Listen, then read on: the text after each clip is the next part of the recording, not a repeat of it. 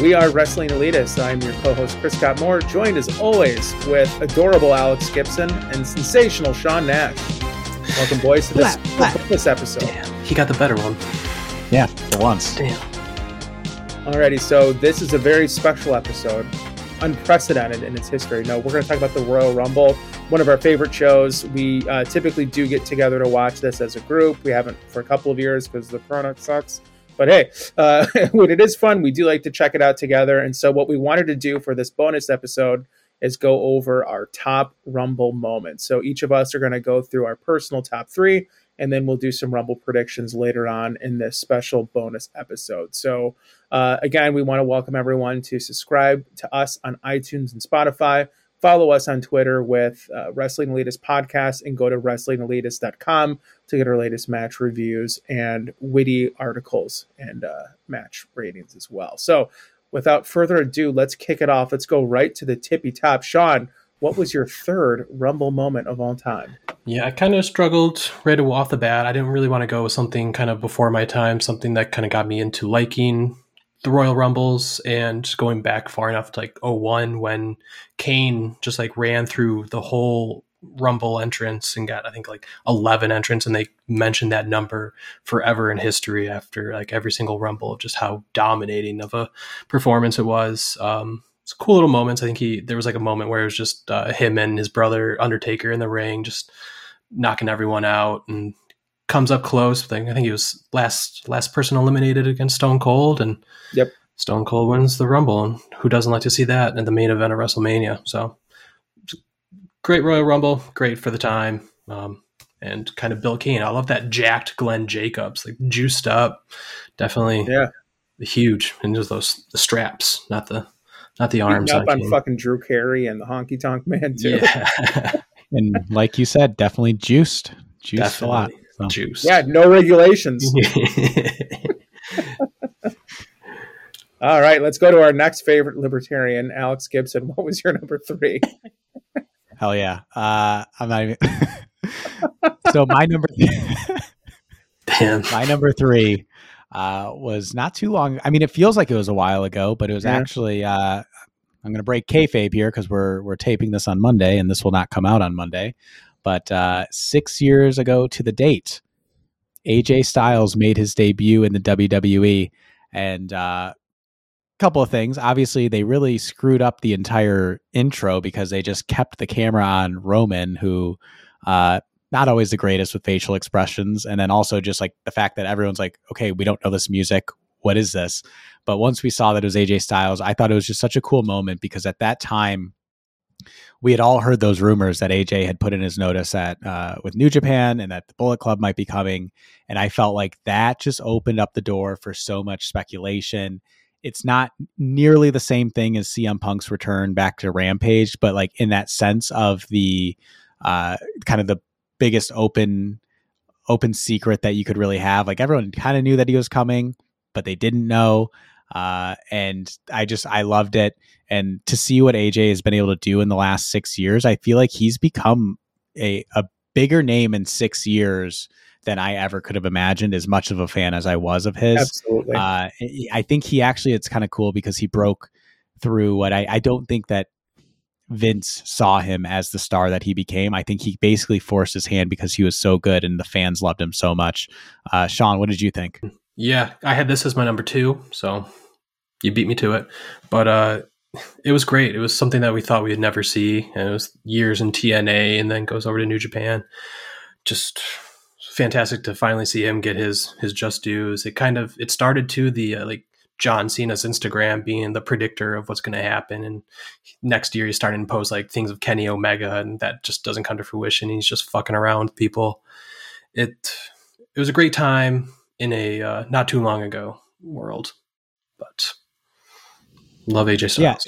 Yeah, I thought it just kind of really captured the excitement of what wrestling was at that time with how big and popping indie wrestling was. Oh yeah. It was just kind of a perfect moment. Getting to see him come out with the name AJ Styles, seeing that he was skipping NXT and going straight to the main roster. It just really was an exciting time to be a fan back when that happened. Chris, everything what was was your done number? right too. You know, there wasn't any mistakes. He didn't get his name changed. And I always heard Flair talking about, like, on his podcast and shit. He's like, oh, wait till he would tell Vince, like, oh, wait till you get this kid. You're gonna love him. He's gonna be your favorite wrestler. And then sure enough, he really is one of Vince's favorite people. I think he reminds probably Vince of like a Shawn Michaels, but he has a tenacity I think that Shawn doesn't have. He's just very athletic and strong, and wrestles like a guy who's 6'7". And I love AJ, and I'm glad that he's a WWE guy now and not a TNA guy.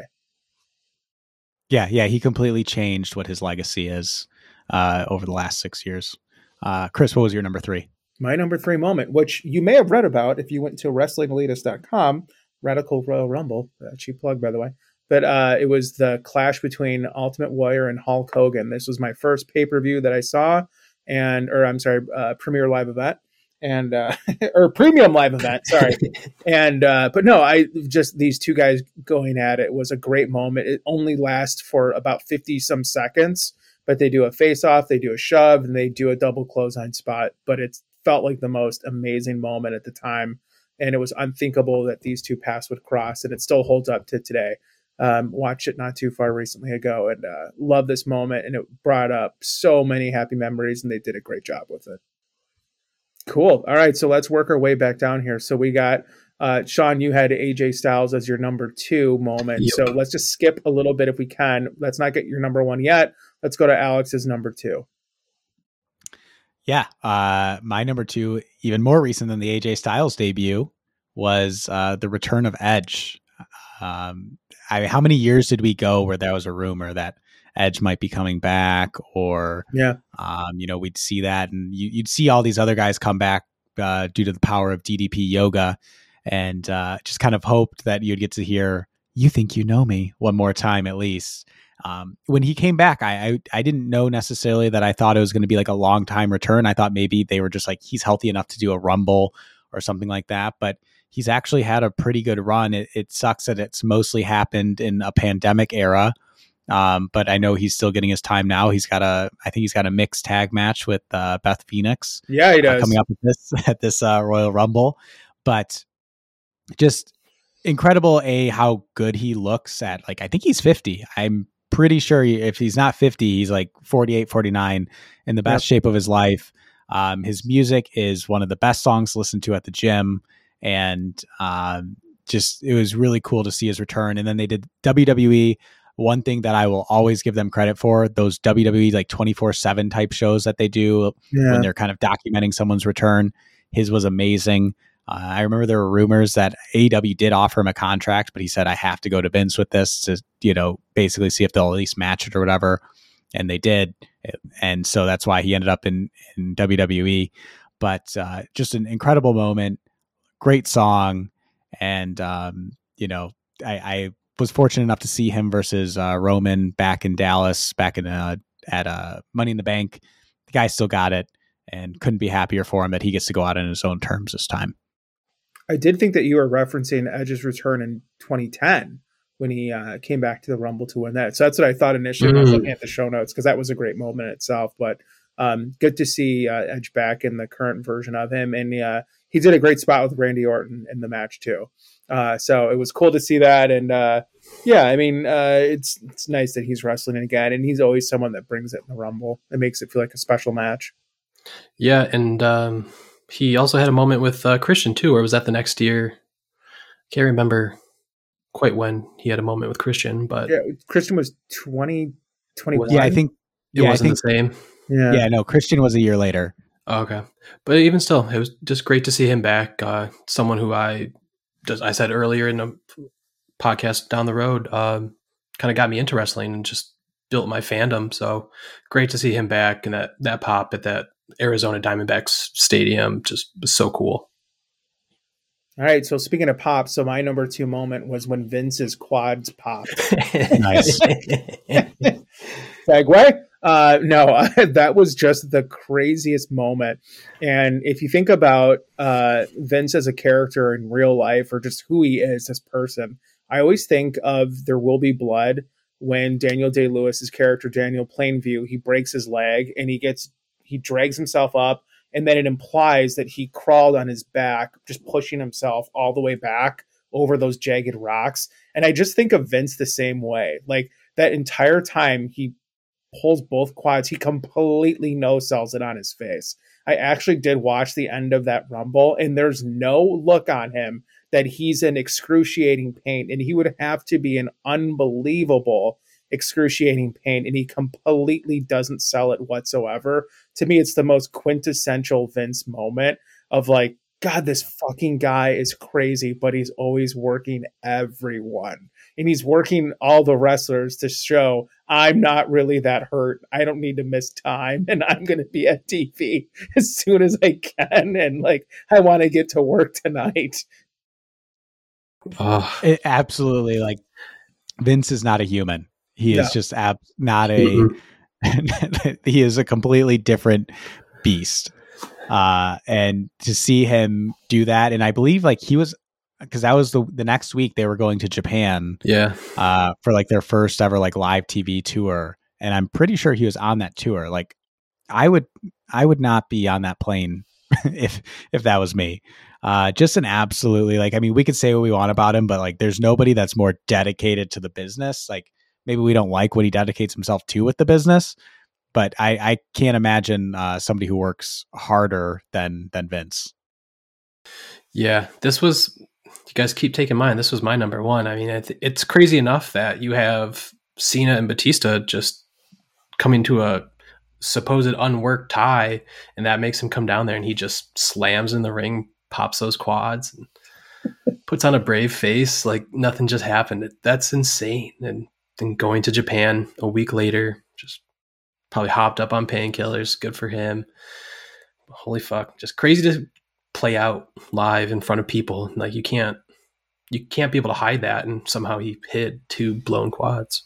Yeah. I've done a worse job at those guys. Like, I'm sorry. I was just going to say, I've done a worse job at no selling like an ingrown toenail. Like, yeah. than he did there. More of a man than us. Yeah.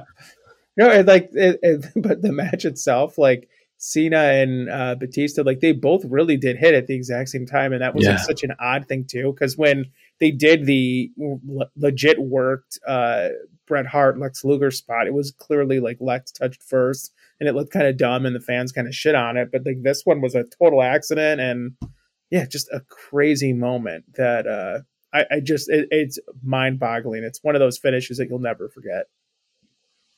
Yeah, it was. And just as Sean's number one got stolen, that was my number one as well. I remember watching that, and I feel like that was like at a time where I like wasn't fully convinced in my mind that wrestling was fake, or like I was still like in a gray area of like understanding what was going on. So then like reading about it being like not supposed to happen, but it was like, it just kind of added a little bit to the gray of it all for me, of like understanding exactly what happened, and kind of like how I would imagine it would have been during the Monday Night Wars when Shane all of a sudden shows up on WCW, where you're like, wait, what? Like what part of this am I being worked on? What am I not? So just kind of a cool, like almost like magical moment within wrestling where it kind of just makes you question like what was supposed to happen versus what did. Cool. All right. Well, then leaves us with one left. And my number one is when Ric Flair won the Royal Rumble in 1992. At that time, I would have been, 6? And I remember we discussed it at church. Back in the day, I actually would go to church. Ric Flair discussion in church. Me at church. And then on top of it, I remember like us discussing like who would win. And we were like asking people, like, who do you think is going to win the Rumble at like church? But yeah. That's awesome. And back then, like you didn't get pay-per-views or anything like that. It was 6. So like I wouldn't know. And then you had to wait a whole week until syndication. But there was a really telling give. And I remember, like, Alex, you mentioned, like, okay, is this real? Is this fake? Mr. Perfect was the heel commentator in Syndicated Superstars. And he'd said why Flair was going to win. And he's like, because he's the only regular guy. And it made me think of, like, oh, yeah, everyone in WWF is, like, a gimmick. Like, Undertaker's a gimmick. Sergeant Slaughter's a gimmick. Like, all that shit. And I was like, oh, I guess that does make sense. He probably will win. And sure enough, he did. And Ric Flair gave the best Ric Flair promo, I think, of all time when he said, this is the only belt in the wrestling world that matters, and had a tear in his eye. This is the greatest moment in my life. And he meant every word of it. And it's a great moment. And then you have the also awesome moment of Mean Gene yelling at someone to put that cigarette out just randomly off camera. Put that cigarette out. Such a weird, awkward moment. But goddamn, Ric Flair delivered the shit out of that promo. And that whole match, Bobby Heenan was classic and on. And as funny as he could be. So it's one of my favorite moments as a fan, and got me super addicted to wrestling as a little 6-year-old dickhead kid. Yeah, that promo after is just unforgettable. The energy spent in the match, just you can see it all in his face, his sweat, his just panting as he's delivering these lines and that when he hits that with a tear in my eye. It's just fantastic. Fantastic. Good old Ric Flair back in the day when you could say, yeah, good old Ric Flair. And it's funny, they did like a live stream cast with Conrad and once, and he they asked were you tired during this? He's like, no, just because it's normal, whatever, it's fine. And just totally not tired, and just another night. And but it was a very special moment, and it made Ric Flair, it cemented him and made him legit, because at the time he was just this old looking guy who had a fake world title belt, and I didn't watch WCW at the time, so I didn't really know who he was, but I knew he was important by seeing him in the Aftermag. So cool moment to see that happen. But all right, we have some cool moments ahead of us, so I want to go really quickly with you guys and go into what your predictions are for the Rumble itself. So for the Women's Rumble, who's your winner, Sean? I think my choice has to go to someone who I think's been off for a while. I haven't really been watching, but I think it's about time for Bayley to return. And I think that would be a nice little surprise. Maybe get someone to sing a little tune of her old theme. But I don't know. Maybe her. I don't know. It seems like the roster's been cut so much. I think champions are actually in the match. I think fucking Boola's in the match. They need too many people. So I don't know. I think you have to bring her back. I think the roster's a little too thin. So that'd be kind of my hope. She has got history with, I think, both of the champions currently. Yeah. So it'd be good to see. Alex? Yeah. I'm struggling really to think, because the cynic in me just thinks, well, Charlotte Flair, because always. She's always a safe bet. But there's part of me that when I'm looking at the confirmed names that are in there so far, part of me almost wonders if Bianca Belair gets another shot at wins again and kind of gets a shot to redeem herself. I just don't understand the whole SummerSlam thing that they did with Becky, and maybe this is her chance to, kind of do it again. But if I have to commit, I'm going Charlotte Flair. It's hard to believe that they'll give it to anybody else. What about you, Chris? Yeah, I think that makes sense. I mean, a reset does make sense. I think they want to do that with Big E as well. But I think if we can go surprise route, if Ronda Rousey does return, I'd love to see that happen. I'd love to see Ronda at WrestleMania. That'd be fucking great for us. So that's my pick and hope for the Women's Royal Rumble. So let's go over to the men's. Sean Boy, who's your prediction? This one I feel like is even more tough, because it's just who's out there. I think even Roman and Brock are supposed to be in it, and both have matches. So what's that going to do? What's it going to take place on the card? Because will he be champion at that point? Will he lose? I'd like to see if Bobby Lashley wins. I'd like to see maybe a rematch at Old Mania. That'd be cool. See some big beef slamming happen. But I don't know if anyone.